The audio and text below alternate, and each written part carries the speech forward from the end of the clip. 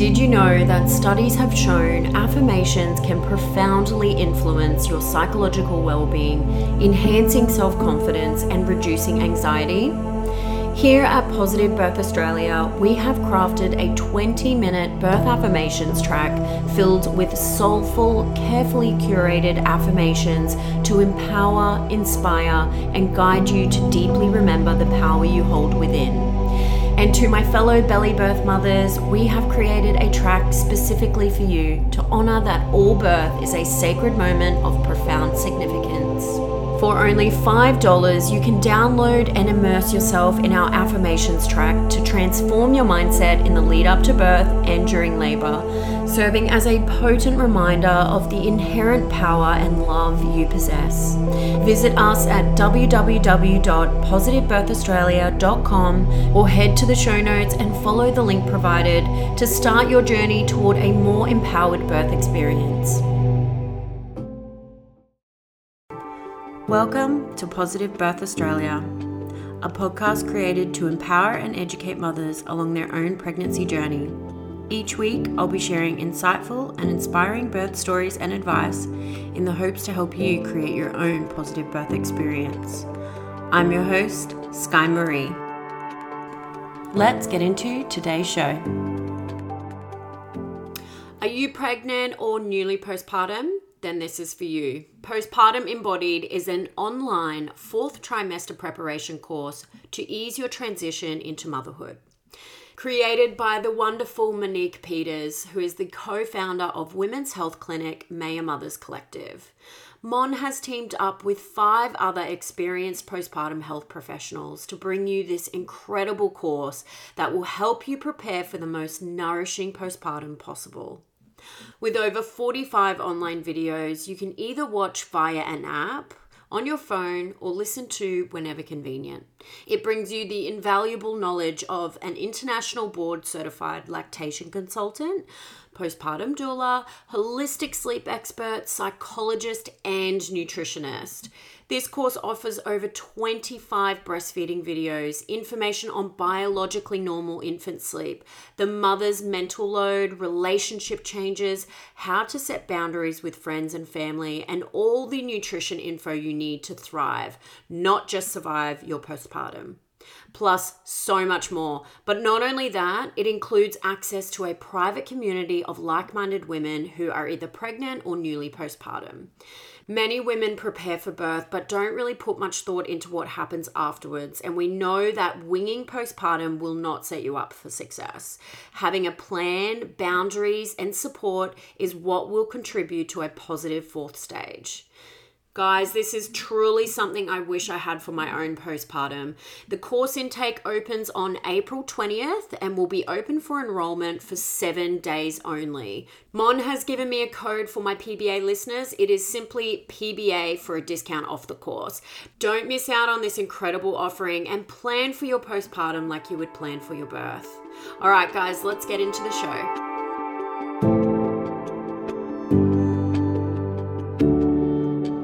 Welcome back, everyone. Today's episode features the 2 birth stories of author, podcast host, postpartum doula, and motherhood support mentor, Anna. After coming off the pill and recognizing the inconsistencies of her cycle, Anna began investigating what was going on. An unpleasant experience with a fertility specialist sent her on a path to find more holistic care, eventually aligning with a care provider who successfully guided her to conceive her first baby. When a midwife suggested she birth her baby at home, although hesitant at first, her curiosity was the catalyst for the deep dive into physiological birth that followed, enabling her to detach from any beliefs held from stories passed down and reclaim her innate feminine wisdom that she was built to birth her babies. Although her 2 home births progressed in a similar way, she takes us through their notable differences and what wisdom she gained from each experience. Anna's initiation into motherhood inspired her to write her first book, Mama, You're Not Broken, where she breaks the unspoken rule to stay silent about the swirling emotions of motherhood, sharing research and personal experiences that shed light on the taboo feelings around modern-day mothering. Enjoy the episode.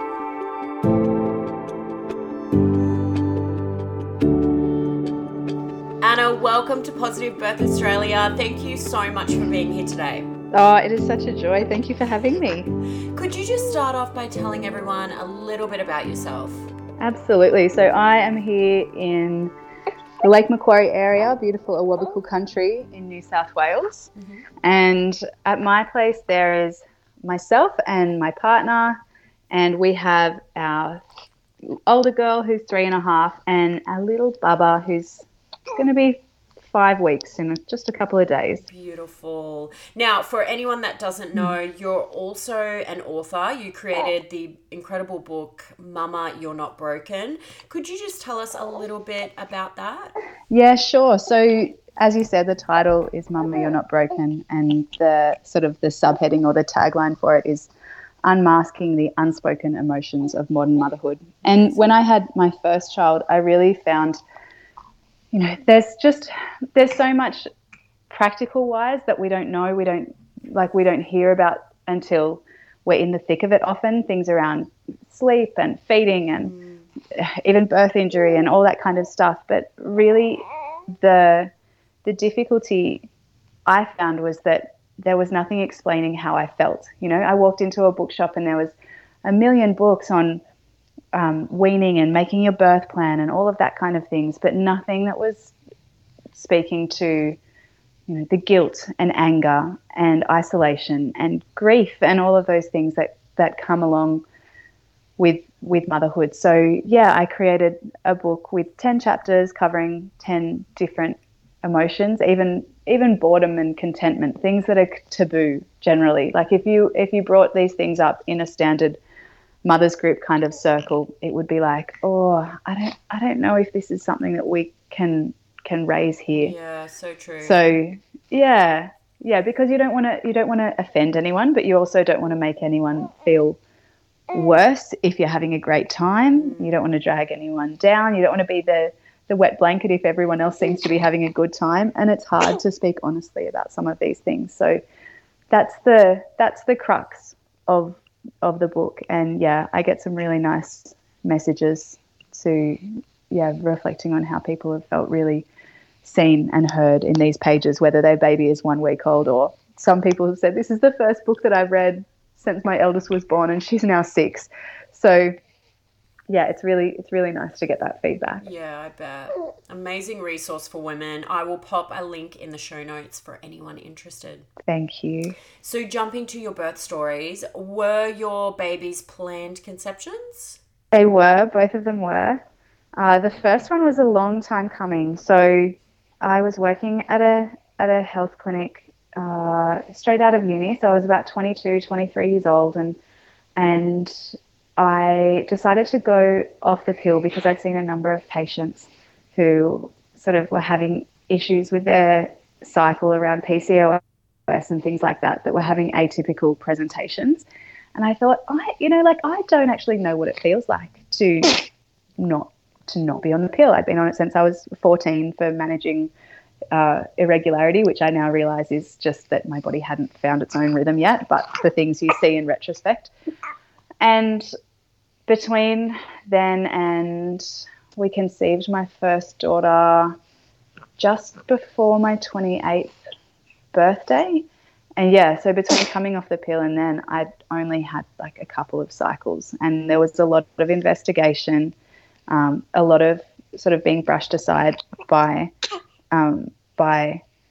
obstetric professionals going, oh, well, one comment I had when I walked in to a specialist who I'd waited months to see to try and figure out what was going on was, oh, you have questions. I thought you were just another little dumb blonde girl that wanted me to freeze her eggs. Oh, wow. And I was blown away. Yeah, that's shocking. I was so offended. And he hadn't read my case file at all, and he wanted to put me under general anaesthetic to do keyhole surgery the next week before even doing any blood tests or anything else, just to see what was going on, because you can't see unless you're actually operating. And I was just like, excuse me, what did you just say? So clearly I threw those referrals in the bin on the way out of the surgery and never went back.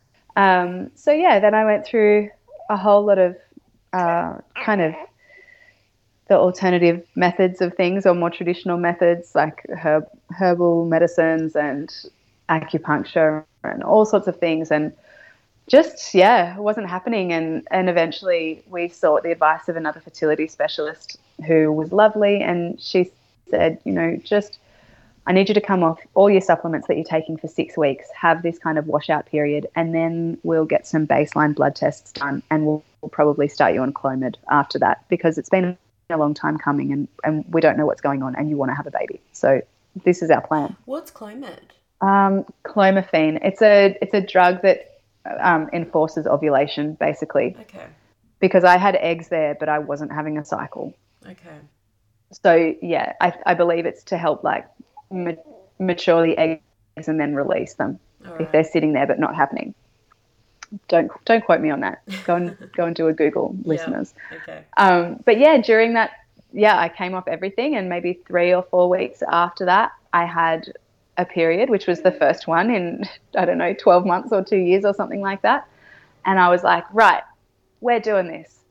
And I spontaneously booked a cabin basically out in the woods, off-grid, jacuzzi, under the stars, and we went for a few nights, and you can imagine what was happening there. And I fell pregnant, and that was it. Oh, how amazing. Yeah. And time to perfection. Well, I knew when it was. My husband already had time off work because he works in schools, and it was just that timing worked for him, and I was like, right, we're going. And I'd actually gone to a meditation retreat the weekend before that too, like leading straight into it. So I'd gone to the retreat kind of thing. He picked me up and we went straight there. So I was just in like optimal Zen mode. I'd already been doing all the nutritional things. I'd made sure that was in great kind of physical and emotional health from doing a whole lot of other preparation, because I was also in this phase of like, okay, well, I can do all these things, but also the pressure's off because now we're looking at assisted technology and medication. So I wasn't pushing myself. I'd been in this cycle of like, I've done everything. Why is my body not working? And then, the pressure was suddenly off. So I felt good. And I also had the knowledge that my parents had conceived me after Mum had only come off the pill for like 2 cycles or something. So I was like, right, my family, when we're on, we're going to do this. And it stuck. So, and now we have a beautiful big one. And did you know that you were pregnant straight away, or did you take a test? Or? I knew within about 5 days, because my breast like grew immediately and they were so tender I couldn't lie on my front. Yeah, okay, that's a good sign. Which I was doing a lot of yoga, so I picked up straight away that I couldn't actually tolerate any pressure. Mm-hmm. So I was like, well, this is different. And although I hadn't had a cycle to monitor really, I'd learned things about checking cervical mucus and looking for signs of fertility or changes in that reproductive area, and I could tell that things had changed there too. So that was the first bit. It was kind of like I waited to do the test, but I was also like, if I'm not pregnant, I'd be really surprised. Yeah. And how was that pregnancy for you? Oh, it was a breeze. It was nice. Great. Yeah, so I was nauseous, but manageable so long as I kind of ate. First thing when I woke up, I had some crackers by the bed, so I'd have a couple of crackers and then get up for the day. I found through my first trimester with both pregnancies. Oh my goodness, babe, are you okay? With both pregnancies that I needed to eat all of my food for the day by about 2:00 because I could only stomach a very minimal dinner. I had more issues with feeling gross in the evening. Mm-hmm. But it was quite good because the job that I was working in for that first pregnancy, I was finished by about 3:00 in the afternoon, and then I could just come home and flake because I had no older kids to look after. Yeah. So I would still go and, exercise or yoga before work in the morning and then go and do my shift and feel pretty good, and then I could come home and lie on the couch and it was fine. So it was beautiful. Yeah. And what was your perception of birth at that stage? Did you have any fear associated with it? I wouldn't say fear around birth. Mm-hmm. It was interesting because I was working in hospitals, although it wasn't in the area of maternity care. Uh, I think my fear from early on was more about the hospital system rather than the birth itself. Mm-hmm. So, and just unfamiliarity too. Birth isn't really something that's been spoken about in my family. My mum, for sort of musculoskeletal history reasons, she knew that when she had children, we were going to be born by a planned cesarean and under general anaesthetic. Mm-hmm. So there's really no, and I don't have tons of aunties or grandmothers or older cousins or whoever like to draw on. We're a small family, and I just didn't have that as part of my general vocab and knowledge about womanhood and child raising, really. So birth has been kind of like a practical thing that I know about in terms of sort of step by step, but not in terms of a really deep understanding of the physiology or of the psychological and emotional and spiritual aspects. So that had to come through other means. And I suppose you miss that when the first thing you do is going to the doctors and they say, okay, so do you want to go public or private? I'm like, well, like at that point I did have private health insurance, so I could have made that choice. And I was like, well, I guess private, because I have private health insurance and that's what I've been paying for. Actually, we were paying for it because we didn't know if we were going to need to go down IVF route, but that's beside the point. And they said, well, how about you go and have a read up and then come back when you know who you want me to write your referral to. And so I did. I started researching who was around in our area, and yeah, and really not only who was around in our area, but what different outcomes and modes of birth were likely to be. You know, I had sort of fear or perhaps wounding to an extent around cesarean birth, because like I know that not only did my mum already know that she needed a planned cesarean for both of us, my pregnancy had placenta previa as well, so complete placenta previa. Okay. Where the placenta covers the cervix. So I know that without cesarean surgeries, then neither she or I would be here. But I really didn't want that for my own birth. I was quite a sickly kid. I know we were separated. I know Mum had a lot of pain and postnatal mental health troubles after my birth, and in my head those things were all connected, and I just wanted to avoid that as much as I could. So yeah, I ended up finding that our public health local health district has a midwifery group practice, two of them actually, one that's at the main John Hunter Hospital and one that's more at a birth centre based at Belmont. Mm-hmm. And I managed to get a referral to them, and found and got to know about continuity of care and all that stuff, and I was ticking the boxes that you need to tick to be low risk public health. So that's the direction that I went, and about halfway through, maybe 2/3 of the way through, I did both a hypnobirthing course and had some more meetings with my primary midwife, and they were both like, well, we support home birth, why don't you do that? And I was like, I'm a bit scared, maybe not for the first one. And then sort of went home, and the idea grew on me, and did some more research and some more reading and some more watching and connecting with other people's stories, and decided that was the way to go for us. Yeah, cool. And was there particular resources that you found helpful to get you over that line of feeling comfortable birthing at home? Yeah, I suppose it was just something that my husband and I had never really considered. We didn't know. I knew one person who'd had a home birth, maybe two people, mm-hmm. and it's just not something that's culturally seen unless you're in the space of birth, which we weren't until that point. It's just not something that we've really known anything about. Yeah. So I did watch a couple of different sort of movies or documentaries. Birth Time wasn't around then, but I think that one would have sealed the deal, and I recommend to everybody to go and watch that, especially if their partners need a bit more convincing. I think I watched some of like The Business of Being Born and a few other documentaries that sort of showed what birth at home was really like. I also read a book at home, a book called Birth at Home by David Miller, which is a book of birth stories. Started, I suppose, listening to a few more podcasts and searching through social media and just immersing yourself. Yeah, the more that I understood about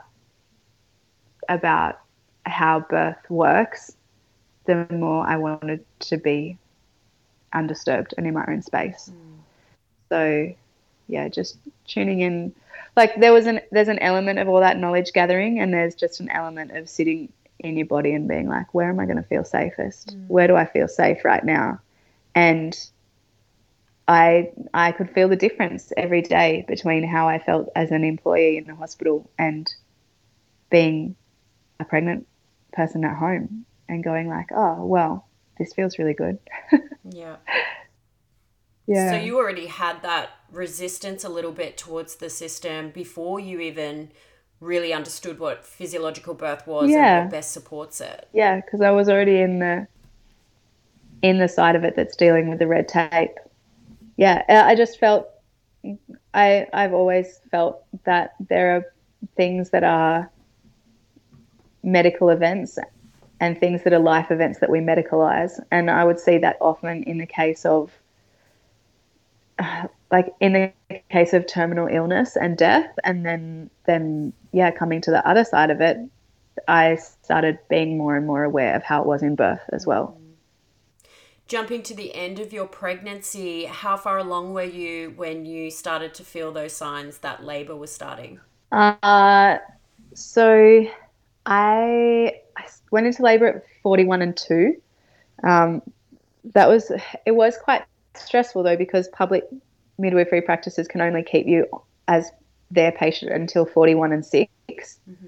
So I was getting to that end point, and I'd had to have a scan at the main hospital at 41 weeks on the dot, and it was a horrible experience. Like I really should have gone and written a formal complaint. Oh, why? Like they wanted to check the amniotic fluid index or the level, and they wanted to try and teach different people how to do it along the way, and they were making me lie on my back for it, and it was a 20 or 30 minute process, and I could only lay there for 5 or 10 minutes before I'd have to roll to my side or sit up or be physically sick onto the person who was scanning me. And I couldn't leave the room, I couldn't get food, couldn't drink water, like all these things. It was just as if they were trying to find a problem basically to keep me there, because they were saying like, oh well, you're already here, we could induce you today. And I was like, that's not what I'm here for. And it took getting them to call my midwife directly, and she had it out with them to be able to leave basically. And if that had happened in my second pregnancy where I knew much more, I would have just been like, no, this is ridiculous, I'm walking out, or declined the scan in the first place. But I didn't know that first time around. Anyway, I was very glad when labour started at 41 and 2, because I didn't want to go anywhere near that place. The first sign of labour was actually I was out in the garden, and our neighbours down the hill from us had a couple of goats at the time, and they escaped, and they ended up in our front yard. And so my husband and I picked up one goat each, and I'm like going down the hill with this goat balanced on top of my massive 41-week belly. Oh my gosh. And the neighbour saw what was happening and came out the front, and he was just about keeling over laughing. And anyway, we got these goats back into their pen, and then I'm standing beside the animal yard, and I just was like, oh, I'm really hot. I need to go home and lie down.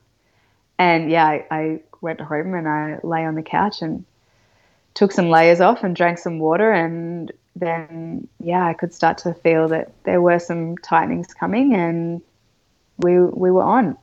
Any fears that arose during that time, or none because you'd done the work? No, there was just so much relief. Okay. That morning I'd had a massive cry. I got up and there was a full moon, I remember actually, and I was sitting in my lounge room on like a meditation cushion, and I watched this big full moon set over the ridgeline and just had this big release cry of whatever will be. Like if my care gets handed over, if I end up with an induction, if I end up with a cesarean, like if any of these things happen that I've been resisting so hard, then I will deal with it. And however many hours after that, I went into labor. So I think those things are very much connected. Yeah, for sure. Wow, how special, hey? Yeah.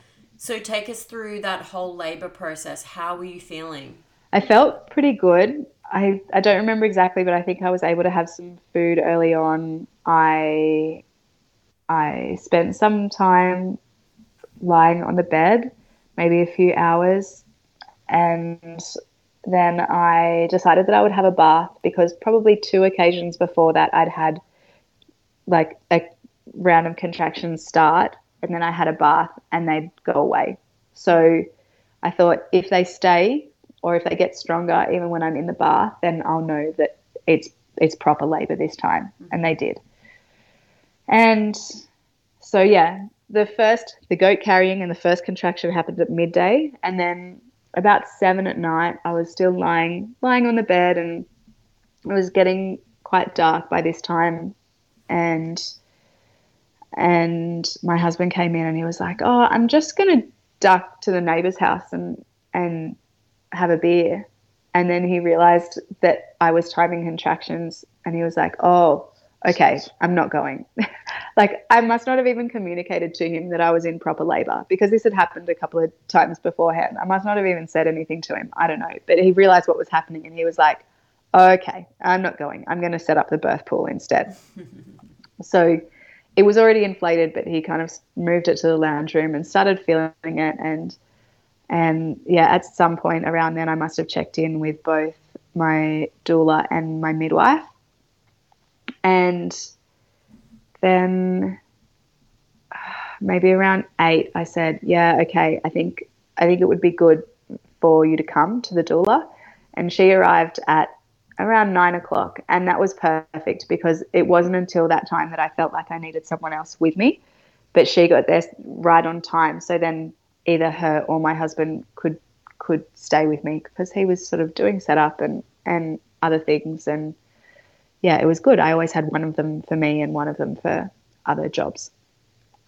So that was the time where she suggested maybe I could change position, because she could see I was starting to get a bit uncomfortable either on the bed, or maybe I just stood up and was like leaning with my hands against the bed, and she suggested we find somewhere a bit better. So we went out to my kitchen and leant with my hands on the kitchen table, and she would just press my back when the contractions came, and they ended up sort of getting closer and closer together. This birth was really just like a rolling boil. Like, started off so relatively gentle and just built and built and built. There was nothing, no little deviation. It was just a big build up, and there was nothing else that could happen except a baby would come out. Mm-hmm. And she got to, I don't know, it must have got to about 10:30 at night. And she said, "When was the last time you spoke with the midwife?" And I realised I couldn't actually answer her, and just that my brain couldn't find the words, or I couldn't speak them, or something. My brain had left the building. And then she said, she picked up on it, and she was like, "Oh, I think we're getting to transition." So we got on the phone, and I think my husband was talking with her, and the midwife said, I want to talk to Anna. I want to hear her." And as soon as I was holding the phone, or I had the phone near me, the next contraction hit, and I felt this like boom, boom, boom, and I could just feel the baby like drop into my pelvis, like this, just straight there, and I vomited as well. And she was like, "Okay, all right, I'm coming right now." and she only lived 5 minutes away or something like that. So she could be there quite quickly. I think she arrived at maybe 11 or quarter past, which is like I was getting in the pool exactly then. And that second stage, that pushing part, just started straight away. So, yeah, she was there for that bit. That went for an hour, and I was very loud. Although my midwife said you weren't, it wasn't that loud. And my husband was like, the only people who are that loud are people who are dying and wailing.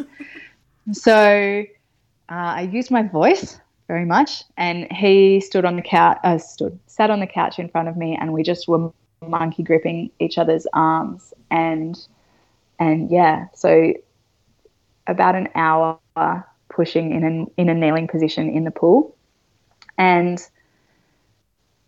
yeah, the intensity of the baby coming, particularly the first baby, and crowning, and I could feel she sort of came in and out a couple of times, and I could feel that I was going to tear, and I just she'd come in, come out, come in, come out, and then I just was like, nah, bugger this, I'm just going to do it. And I gave an extra push, and I did get a 2nd-degree tear, not perineal though, labial, which is an awkward position to then, wee and other things afterwards. But that's what I did. And when her head was out, it was just like peace and calm. And she gradually turned. And then the next one, her body came out, and she was like, the midwife held her and guided her out. I couldn't move my hands down to her. I couldn't shift any little section of me at all. And yeah, she was brought up to my chest and placed over me with towels, and it was just like this transcendent, out of body, amazing experience. It was incredible. And yeah, it took maybe, I have no idea how long, at least 10 minutes, maybe 20, of like pure joy before there was any like, oh, maybe we should check what sex the baby is. And yeah, so we had the optimal cord clamping, and eventually I was helped out of the pool. And at that point I went to the toilet and sat there sort of waiting to deliver the placenta, and they did the baby checks. And once the placenta came, I had a quick shower, and then I lay on my bed, and they sort of checked what I needed. And yes, I did need stitching. It was in an awkward spot, so they needed to put a urinary catheter in to be able to make sure that they didn't stitch the urethra anywhere. So I ended up having, they did local anesthetic injections to do that, and those injections were much more painful than the actual giving birth, but I was very pleased to not have to transfer to the hospital. I was given the option of going there and having more general pain relief for it, but I was like, no way, I'm already on my bed. I'm just going to put up with this and it'll be fine. And yeah, so I got stitched up because of the catheter. I ended up with some continence issues in the first week. Like my bladder control was quite poor for the first 5 days or so. But yeah, no, otherwise pretty all good. And then we had our first feed and went to bed in our own house, and woke up in the morning with the sun coming through the curtains and baby on my chest, and it was just beautiful. Wow. Everything that I'd been working towards came to be. It was incredible. And I think, you can sort of look at how the system is and how birth can be unpredictable and say, oh, I'm so lucky to have this kind of birth. And yeah, there are parts of it that luck can be a factor, but also I worked bloody hard for that birth. Yeah. I did a lot of mental and physical preparation for that, and practical preparation, and there was a lot that went into making that happen. Yeah, absolutely. And how was your recovery? Any tips on healing with stitches? Um, I I wish that I had learned to recline feed sooner because I was feeding the baby in a cradle kind of position, the standard one that you see on TV and whatever, which meant that I had to sit quite upright on those stitches, which wasn't pleasant. And also, something I did after my second birth that I didn't with the first was have a sits bath, which is like a little extra tub that just sits in the top of your toilet bowl. And usually you fill it with water and herbs or Epsom salts or something like that to be kind of a healing soak. But if you just put cool water in it and then sit in the water to wee, it's not as stingy because it's getting diluted on the way. So that could be useful for somebody. Yeah, okay, that's really helpful. Yeah, I also had a perineal spray kind of thing, like with different antiseptic and essential oils and things in it. And this time, a friend also gave me something called peri foam, and it's something that you can wipe onto your, foam that you put onto the pad that touches your body rather than the actual either fabric or cotton of the pad, and it does some extra nice like pain relief and healing work too. Yeah, okay, awesome.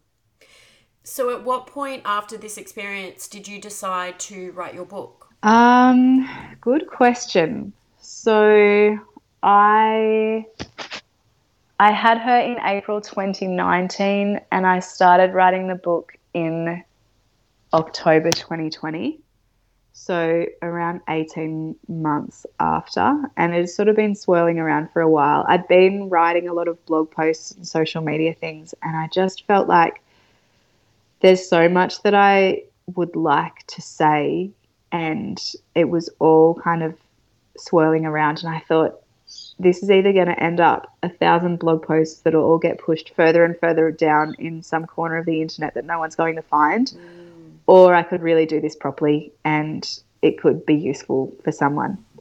And I think it was a good timing for me as well because I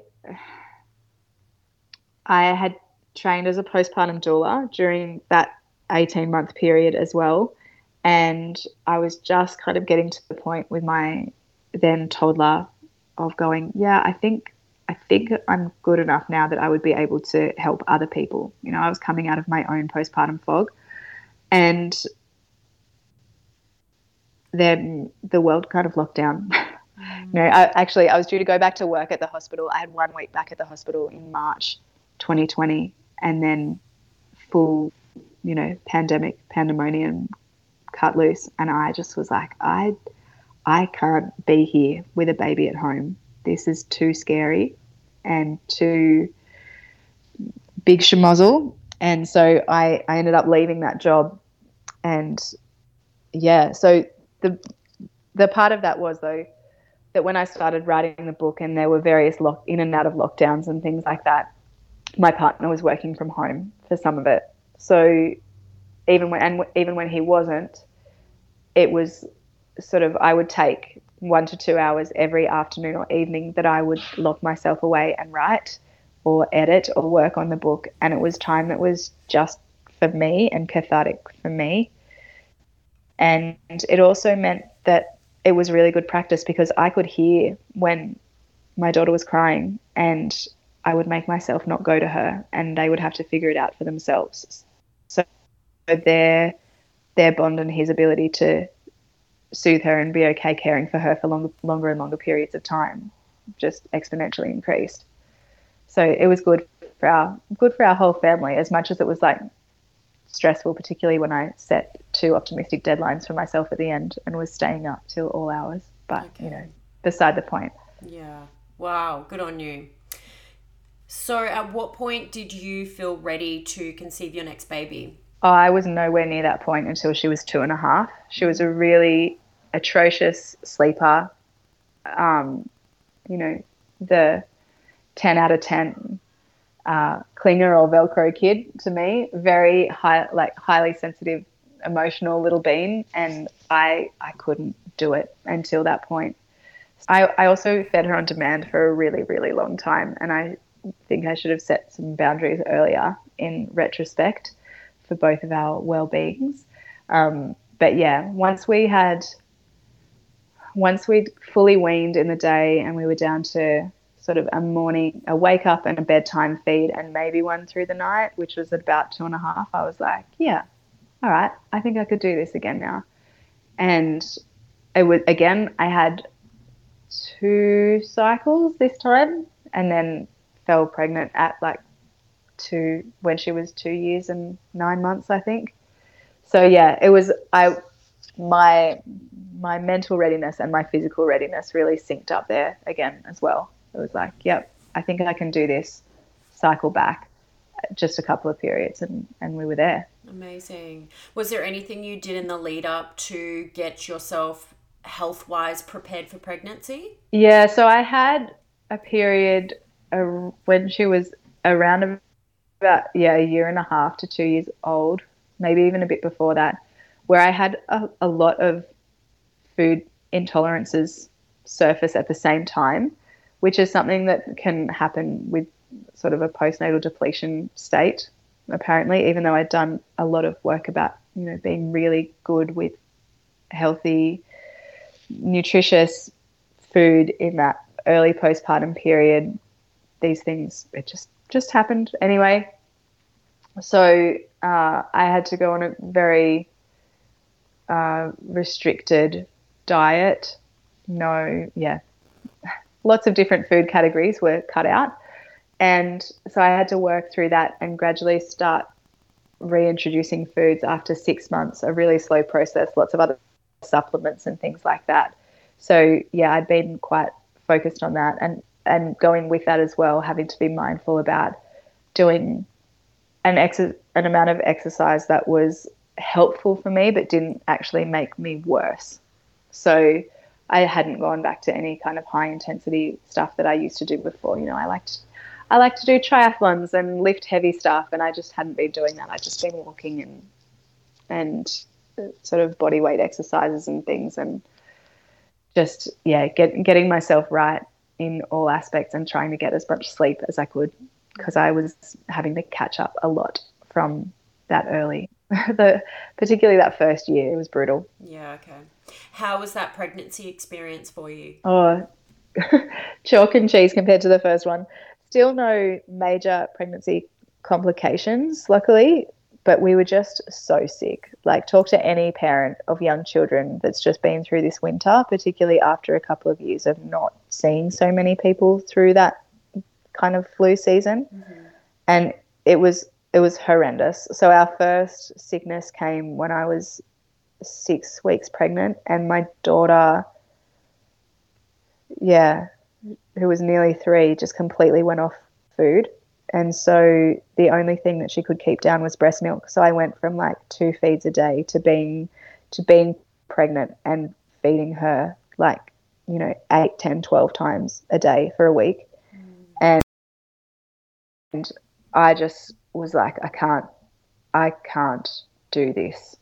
And so as soon as we got just enough better, we were both very sick, but when we got well enough, I just was like, I've done the gentle weaning down 1 feed at a time kind of thing before, and I'm not doing that this time. We're just going cold turkey. Like, you can have your one feed to go to sleep and 1 feed when you wake up, but I'm not doing any others. Mm-hmm.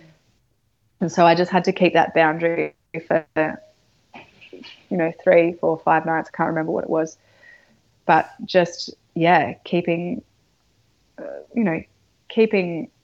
a lot of closeness and affection with her. She was still co-sleeping with me as well, so I didn't deny any of that, but just no overnight feeds. Mm-hmm. So we went from doing that to a couple of weeks after that at 9, I was 9 weeks pregnant, and my supply just dried up completely. So went like 3 weeks before that I was, keeping her alive, 12 feeds a day, and then suddenly there just wasn't even a drop there. So that was like, I think that was a blessing in disguise because we ended up getting every possible virus. I think I counted up that she was sick 13 times between that 6 weeks and the end of my pregnancy, and I copped it probably 10 of those. And I was so run down that even things like when she brought hand, foot, and mouth home from kindy, I got it too, and it all went through my throat. So I couldn't eat proper food, anything that wasn't completely pureed or liquid for about a week. Like we had COVID twice, we had both flus, we had RSV that I coughed so hard for 2 weeks that I ended up having to see a pelvic floor physio because I was like, had that stress incontinence from coughing so much. Like I just copped everything. So it was very different, and it is different because you can't just flake at any point in time. You know, she didn't nap. She is a low sleep needs kid, so she would be awake until 9 o'clock at night and awake and ready to go at 6 in the morning. And we just had to roll with that. That's just how it was. It was very, very different. Yeah, good on you. You survived it. Somehow, yes. So with this next birth, you obviously chose home birth again? I chose home birth again, but this time I went with a private midwife. And primarily just because I didn't want that time pressure. You know, I know second babies usually come a little bit earlier than first babies, but that's really not always the case. And I felt so close to that deadline of the 41 and 6 with the public program, and I knew that with a private midwife I could stay with them until 43 weeks, and or 42 and 6 or 43 and 0. Either way, I just was like, look, my baby's not going to come more than 10 days later than the first one. That feels safer to me. And yeah, I just wanted to be an extra step removed from the medical system, basically. So yeah, no reflection on the care that I got in my first birth. It's just that I wanted that extra security blanket for the second. Yeah. Anything that you did differently for this pregnancy, as in, you know, any refresher courses or any particular books that you read? Yeah, so I've been pretty immersed in the world of pregnancy and birth and postpartum since having my first child. So I didn't go and do any additional courses. There were some extra books that I read, but also I read books about birth for fun now. So, you know, like before I got pregnant, I'd been reading Birth Outside the System, and I think I read Jane Hardwicke Collins' book this time. I'd read Spiritual Midwifery somewhere in between that as well. So yeah, I did do as much reading and official kind of learning this time. I think I ended up having the same number of scans. So I wanted to have the 12 and 20 week. So I did those. And then at the 20-week one, they said, oh, you know, your placenta's 2.5 centimeters away from the cervix. And, you know, we know that as the uterus expands, that lifts up, but everybody has to really cover their own butts and go, yeah, well, it definitely has moved far enough away. It hasn't encroached. It never gets closer to the cervix. So I don't know why it's recommended to do that. But I was just like, yeah, okay, let's get that over and done with. So I had that at 34 weeks. I declined some of the screening things, gestational diabetes and group B strep. And I'm sure there are some other ones that I said, no, I don't need that, thank you, along the way. And I just made a plan with my midwife as well. So I decided that I didn't want any monitoring, even intermittent monitoring, during the second stage of labour this time around. I just wanted hands-off approach to everything, basically. I trust that birth works. I just wanted to be in my zone without hands on me. So we discussed that, and I didn't have any kind of cervical checks or sweeps or anything like that at any point. And yeah, we were just kind of waiting, and it got to, So I was given a couple of different due dates as well, because my timing wasn't, I didn't have enough data from cycles to know when my ovulation was exactly. I knew it was either day 12 or day 16, but I didn't know which one. And so some of the scans gave different kind of size readings and sort of reflected to different ones. So I did have a booking an appointment at the hospital, which the midwife there was lovely, but it also reminded me why I don't want to be at a hospital. And so by their dates, I would have gone into labour at 41 and 3, again, the same as, or 41 and 2, the same as with my first child. And yeah, with the other possible dates, it was 41. So on the dot. So either way, another 41-week baby for me. That must just be how long my babies like to cook for. Yeah, that's right. Any fears around tearing for this birth? No, I wasn't particularly worried about the tearing again. I don't like it. Didn't. Yeah, like it was annoying, but it didn't feel like anything traumatic. So I wasn't particularly worried. I was like, oh, if it happens again, that's how it is. Yeah. I did do some perineal massage this time, but not as much because I do it in the shower, and at least half the time I was showering with my 3-year-old. So that wasn't happening. The same as like I did express colostrum antenatally, but not nearly as much or as often as I did in the first pregnancy because, again, finding private time and space to do that. And also I'd breastfed up until partway through that pregnancy. So I was pretty confident that my milk would kick in again as needed. So that was all good. I'd had two nights where I'd woken up at sort of 2 a.m. and felt contractions maybe 8 minutes apart and gone like, okay, I'll go back to sleep and see what happens, and woken up and they'd gone away. So I knew it was getting close. And yeah, there was just, I think it was a Thursday morning, and I woke up and I said to my husband, like, if you've got any loose ends to tie up at work, I think you need to do them today because you're not going to be in tomorrow. And I didn't have an exact reason as to why, just something felt like it was going to happen. And yeah, I went into labour at 10 o'clock that night. I put my older daughter to bed, and I was lying in bed with her. And yeah, this about 9:30, and looking at her going like, I think this is going to be the last night that you're my only one. And just really, you know, how you look at their little angel face and just try and drink them all in.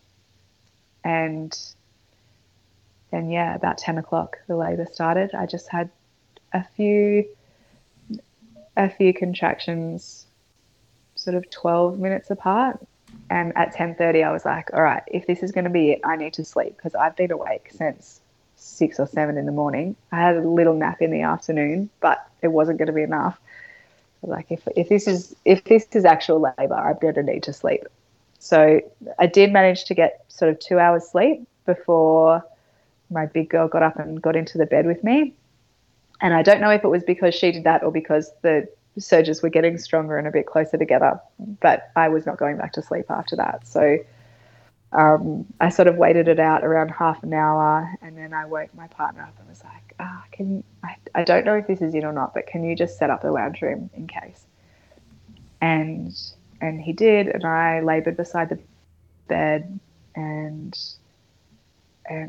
yeah, decided that I would phone my friend, who I didn't have an official doula this time, but she's had a couple of babies herself. She's supported someone else through their birth too, and she's just so good with my big kid that I was like thinking that she'd be a great support either for me or for my child.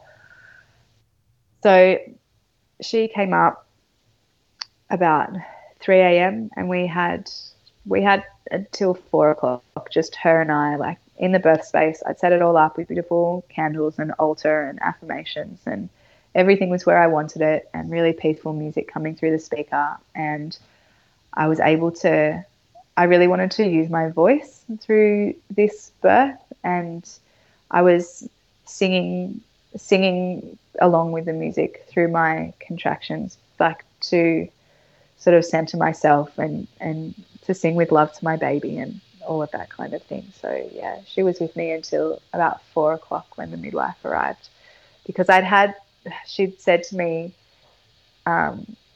let me know when your contractions are 6 minutes apart, because, you know, second labours, things can really ramp up and I've got a way to travel. So I'd had a couple of contractions rolling together 5 minutes apart, and I thought, okay, now's the time. They sort of skipped for about 7 or 8 minutes to 5 minutes apart. So I gave her a ring and she arrived at 4. And at that point, my husband and my friend swapped over. So my friend went in with my daughter, and then when she woke up in the morning about 6:30, she just collected her things and took her down to her grandparents' house for us. That was the plan. And yeah, my partner was in with me from that point. My midwife arrived, and because I'd had the experience the first time around where the midwife didn't arrive until I was starting to push, basically, I hadn't really thought about monitoring during the first stage at all. It's not a conversation that we'd had. So she arrived and said, do you consent to having, you know, only external, but checks now? So, you know, blood pressure, and listen to the baby with the Doppler, and where the baby's positioned and things like that now, and each half hour for this phase of labour. And it was just something in my gut feel that I said, I'm happy to do this round, and then I don't want any more. And so she accepted that. We did. We had those checks done. Everything was fine, except for the first time ever in the pregnancy, the baby was posterior. So that was a bit of a curveball. Yeah, okay. Yeah. And although I'd rung her when the contractions were 5 minutes apart, and then they sort of got to 3 minutes apart, then they would also space out to like 9 or 10 minutes apart. And they really kept oscillating between really far apart and quite close together for many, many hours. And baby being posterior, I assumed a kneeling position with my knees on a cushion and my forearms and head resting on a couch in front of me. And I stayed there for probably 4 hours. I could feel the baby was just gradually turning and turning and turning to the left. But it seemed to take a really long time. And during that, yeah, I could hear with the music on, sometimes there'd be 2 contractions in the one song, and then another 2 full songs would pass before the next one. And it was just so frustrating, because compared to that first birth where everything just started slow and built and built and built, this one felt like it was just going up and down and sideways, and I didn't know if the baby would be here in an hour or here in 24 hours time, and I'd be doing it for a whole extra day and night. I had no idea. So yeah, it was a real mind games experience, and I felt like I really had to draw on the knowledge that I'd taken, or the knowledge that I'd accumulated about birth over the previous 4 years, to really trust that what was happening was normal and was all in her own good time. Yeah. Because, yeah, the temptation of providers, if I was in a hospital, would be to be like, this is slowing down, something's wrong, we'll augment your labour with Syntocin, and then we'll monitor, blah, blah, blah, blah. But she just needed that time to turn, and she needed sometimes those really long breaks in between contractions, I think, to be able to get enough oxygen, because she was doing work too, to find the best spot to get out. Yeah. So about 8:00, I think, in the morning, my hip flexors needed a break from being in that kneeling position. So I got into the pool and I used some more kind of lunging positions or floating on my side a bit to again try and help her get around to a better position. And yeah, it got to maybe 10:00, and by this time my peaceful music was all like angry Nirvana and Pearl Jam and stuff, because I was just like very annoyed by the whole thing. And I think the midwives could tell that I was So the second midwife was there by this time as well. I think they could tell that I was getting pretty irritated by the whole situation. So they decided to go for a walk, and not long after they left, like the vibe just changed. And suddenly contractions pretty much stopped. They became maybe 10 minutes apart. And I looked over to my partner and I said, I'm going to take this as a rest and be thankful phase before transition, rather than that things are stalling. Like, that's how I'm going to interpret this. Because I felt really good. And I knew that that's something that can happen with a physiologic birth. You just, like, your body takes a little bit of time to recoup before the eye of the storm, before the big wild winds come. And I said, I'm deciding that this is what it is. There's nothing wrong. I can still feel the baby moving. This is how it's going to be from now on. Yeah.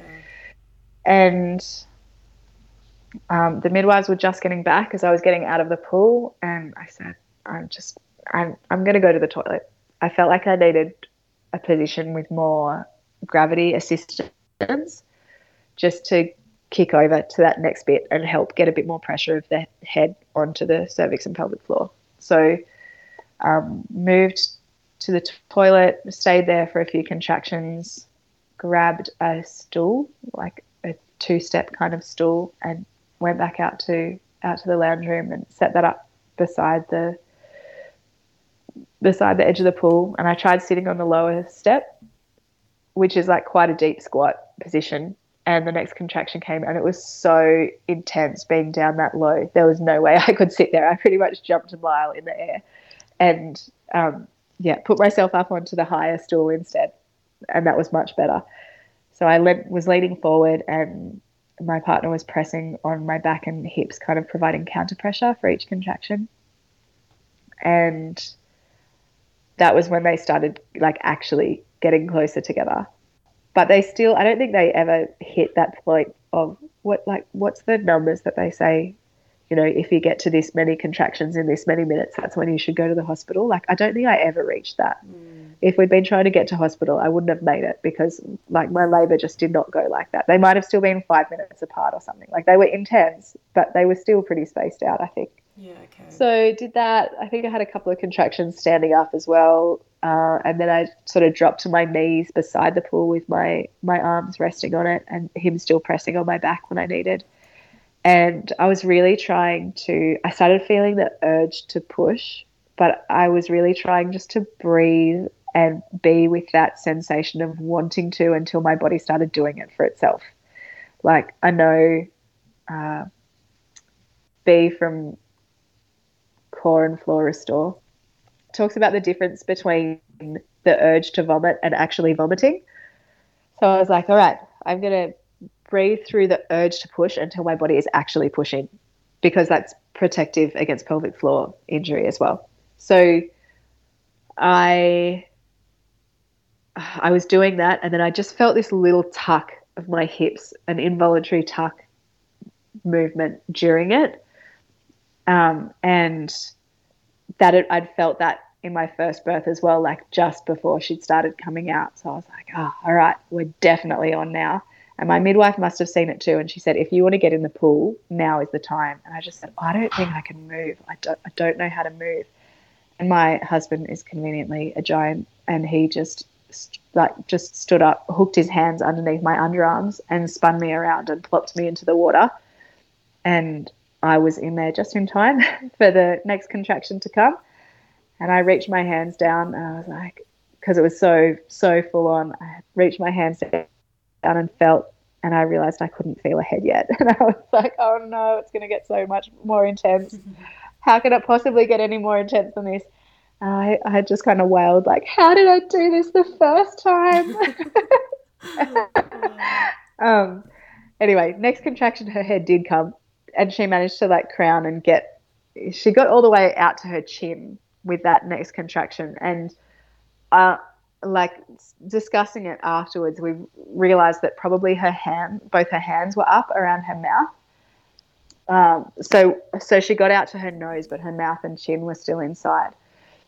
And I had to really like pant and try and do like little pushes to clear her chin out, so that then she could start the process of, you know, how their body rotates a little bit before they come out. So I had to get her chin out so that she could rotate. But she had these hands there, and even when I did get the chin out, I could feel she was still like pretty much doing uppercuts, both arms inside me and legs pumping as well, like just trying to figure out how she was going to be to get out. And so, yeah, whereas I felt great peace during that turning with my first birth, the second birth did not feel like that. I was just waiting for another contraction to get the baby out of me. So, yeah, I was able to, the next contraction, her body came and I was holding her head to sort of guide her up. I felt like I was going to drop her a little bit. So I asked the midwife to help guide her body forward. But I think I mostly had her until I lifted her up out of the water and brought her up to my chest, and she did have her cord wrapped kind of around one shoulder and I think around her back as well. A really long cord, and she'd done lots of turning side to side, like head down for the last couple of months, but really changing a lot between left side, right side, left side, right side. And I think she had done a turn in that labour to unravel herself so that she could descend. That's my theory. And I didn't have any bad tears this time. I had a nick again up in that same kind of place near the labia, but I think that might have actually been from her fingernails trying to get out. Oh, yeah. Because, yeah, 41-week babies have pretty pointy fingernails by the time they get out of you. And she was doing a lot of work to get those hands out. So that, yeah, pain on urinating for the first few days and using the sits bath, but overall no stitching needed this time and a much easier recovery. Yeah, nice. How big were your babies? My first was 3.82, so about 8 pounds 7. Okay. And my second was a bit smaller, actually, 3.45 kilos, which is, I don't know, 7 pound something big. Yeah, okay. And what about your placenta, your fourth stage? How was that? Yeah, placenta was stubborn. Didn't want to leave the nest. I had a really beautiful undisturbed skin to skin this time. I wanted the placenta to stay connected by the cord to the baby until the placenta was born this time, and that was sort of part of my plan, basically just so that I wouldn't be separated from the baby. In retrospect, I'm not quite sure why I went to the toilet and the baby had the baby checks quite early on with my first birth. So I wanted her not only like optimal delayed cord clamping, I wanted her to stay connected until the placenta came. And I didn't know the sex of either of my babies either. Like, I'm saying her now that I know, but I didn't know at the time. And yeah, so we were lying on the couch, and I'd started straight away with my after pains plan because after my first birth, my after pains were crippling. Like, I was in tears every time I fed and had a letdown because of those after pains for the first 2 days.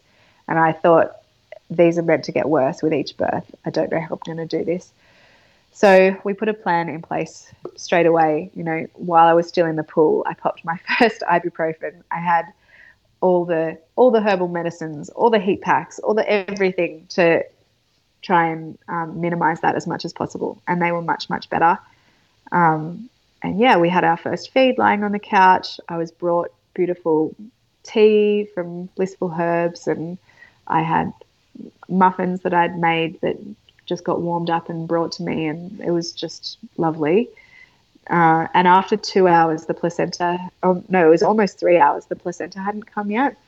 And the midwives were saying, yeah, it's probably time. We probably just need you to get up, and so that gravity can help you expel the placenta. I was like, yeah, fair enough. Okay.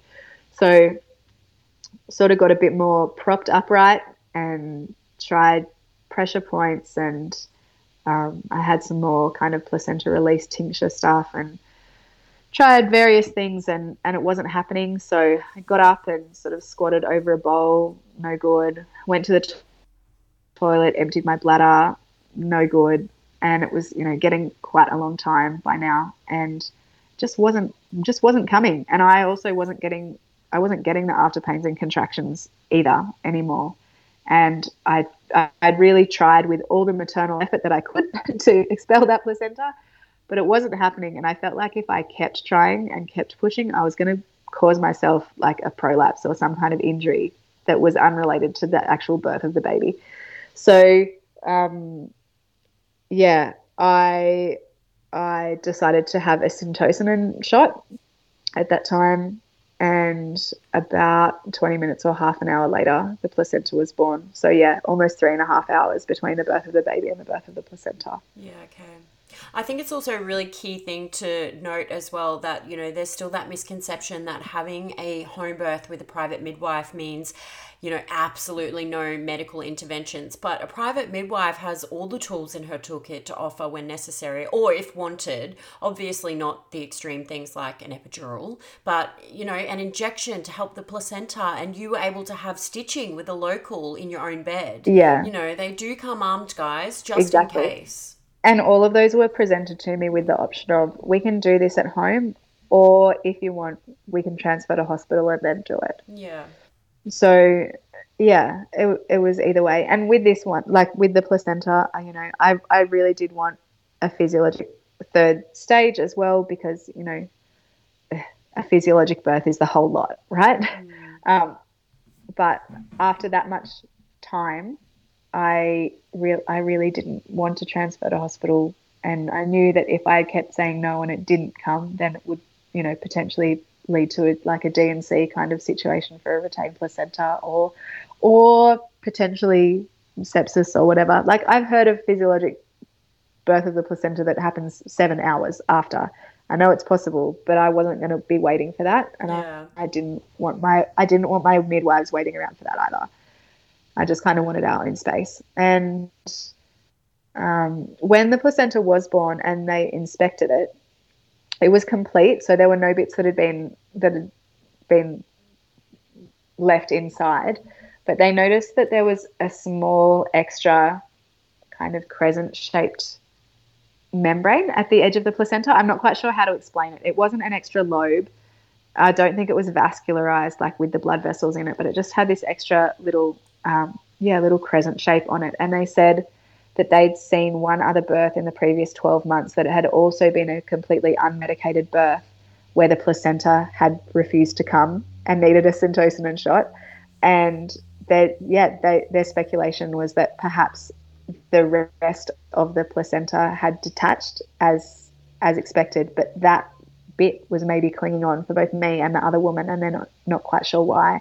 So, yeah, that was really interesting to see that perhaps there was like an anatomical difference and reason for that. Yeah, wow, so interesting. Yeah, fascinating. Did you do anything special with your placentas? I don't think I've asked that. Oh, yeah, they've been encapsulated both times. And the Oxytocin Collective here in Newcastle does a placenta print for you as well. So they take some photos and do a print, and they obviously encapsulate it, but they also shape the umbilical cord into the word love and dry it for you. And I actually find that quite interesting, because now I have both of my girls' cords, and I can see how my second baby, who had that really long cord, like that word is so much more stretched out and bigger and longer compared to my first. I'm like, oh yeah, you probably were a bit tangled if you had that much rope to get tangled in. Yeah.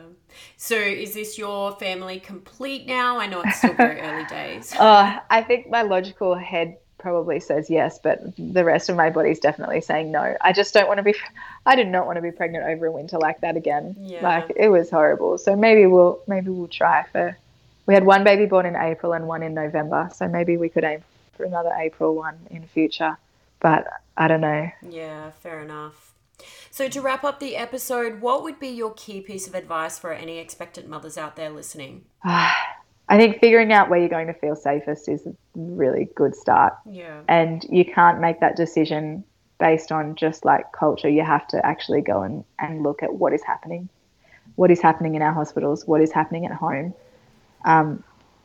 private midwives will have a no obligation kind of meeting with you to suss out if you're a good fit. There's no harm in having a meeting, regardless of if you are intending to home birth or not, because they can provide antenatal and postnatal care even if you choose to birth with someone else in the hospital, you know. So I think you need to figure out where you're going to feel safe, and then really lean into doing the work around that, birth planning or birth mapping, and having all of your preparation done to really trust birth and trust yourself and trust your baby as much as possible. I feel like my first birth was really about trusting my body and the thing, realizing what my capacities are, like to see or to experience my own physical strength to be the mother that she needed me to be. And she was really, really challenging as a baby. And then this time has been really about like trusting that my baby knows what she needs. Yeah, it's all about trust, and I think for postpartum, it's really about preparation. You know, I prepared a lot the first time, which a lot of new mothers don't, but I prepared a lot, and that kept me afloat.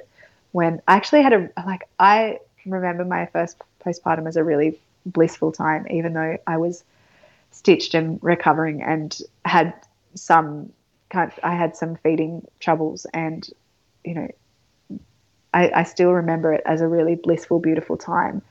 And then this time around, having prepared for a baby as hard as the first baby, while still having to parent that difficult baby who's now a tricky 3.5-year-old instead. Like, we put so much work into this planning and amassing support and just saying yes, thank you to everything, instead of being like, oh no, don't trouble yourself, that's too much. And it just feels so good. It feels amazing. And we're finding such a good groove as a family because of it. You know, partners, take absolutely as much leave as you possibly can and take it all at the start. Don't think, oh, I'll save it up for later when we have a holiday when they're 7 months old. No, use it all at the start. And, you know, work together so that you each get as much sleep as you need to, and, you know, have a meal train and all of these things. Like, you know, I know you'll have my social media and website and things on the show notes, so I'll just say that I do have a free like planning for your postpartum guide available. Oh, nice. So have a look at that. I think it needs an update now that I've prepared for a postpartum with 2 kids instead of just for a first baby. I think it needs an update. But yeah, like, you need as much support around you as you can so that you can love up your older child through that transition as well, and really help them find their new place in the family, but just realize that it's not that there's been any love taken away from them and given to the baby. It's just that there's more love added to your family. There's just extra love instead of something taken away from them. Yeah, okay. Do you have any more books in the works now that you're a mama of 2? Oh, Probably not. I don't know. I think I might have to sit with that for a while. It was a 7-month process from starting to having the book in my hands, which is actually quite fast for a book, because it's a proper book. It's 250 pages or something like that. Like, it's a proper book. But yeah, I don't know about that yet. At the moment, my energy for creative things is mostly going into like very sarcastic memes. So which I'm loving, by the way. yeah. So I don't know.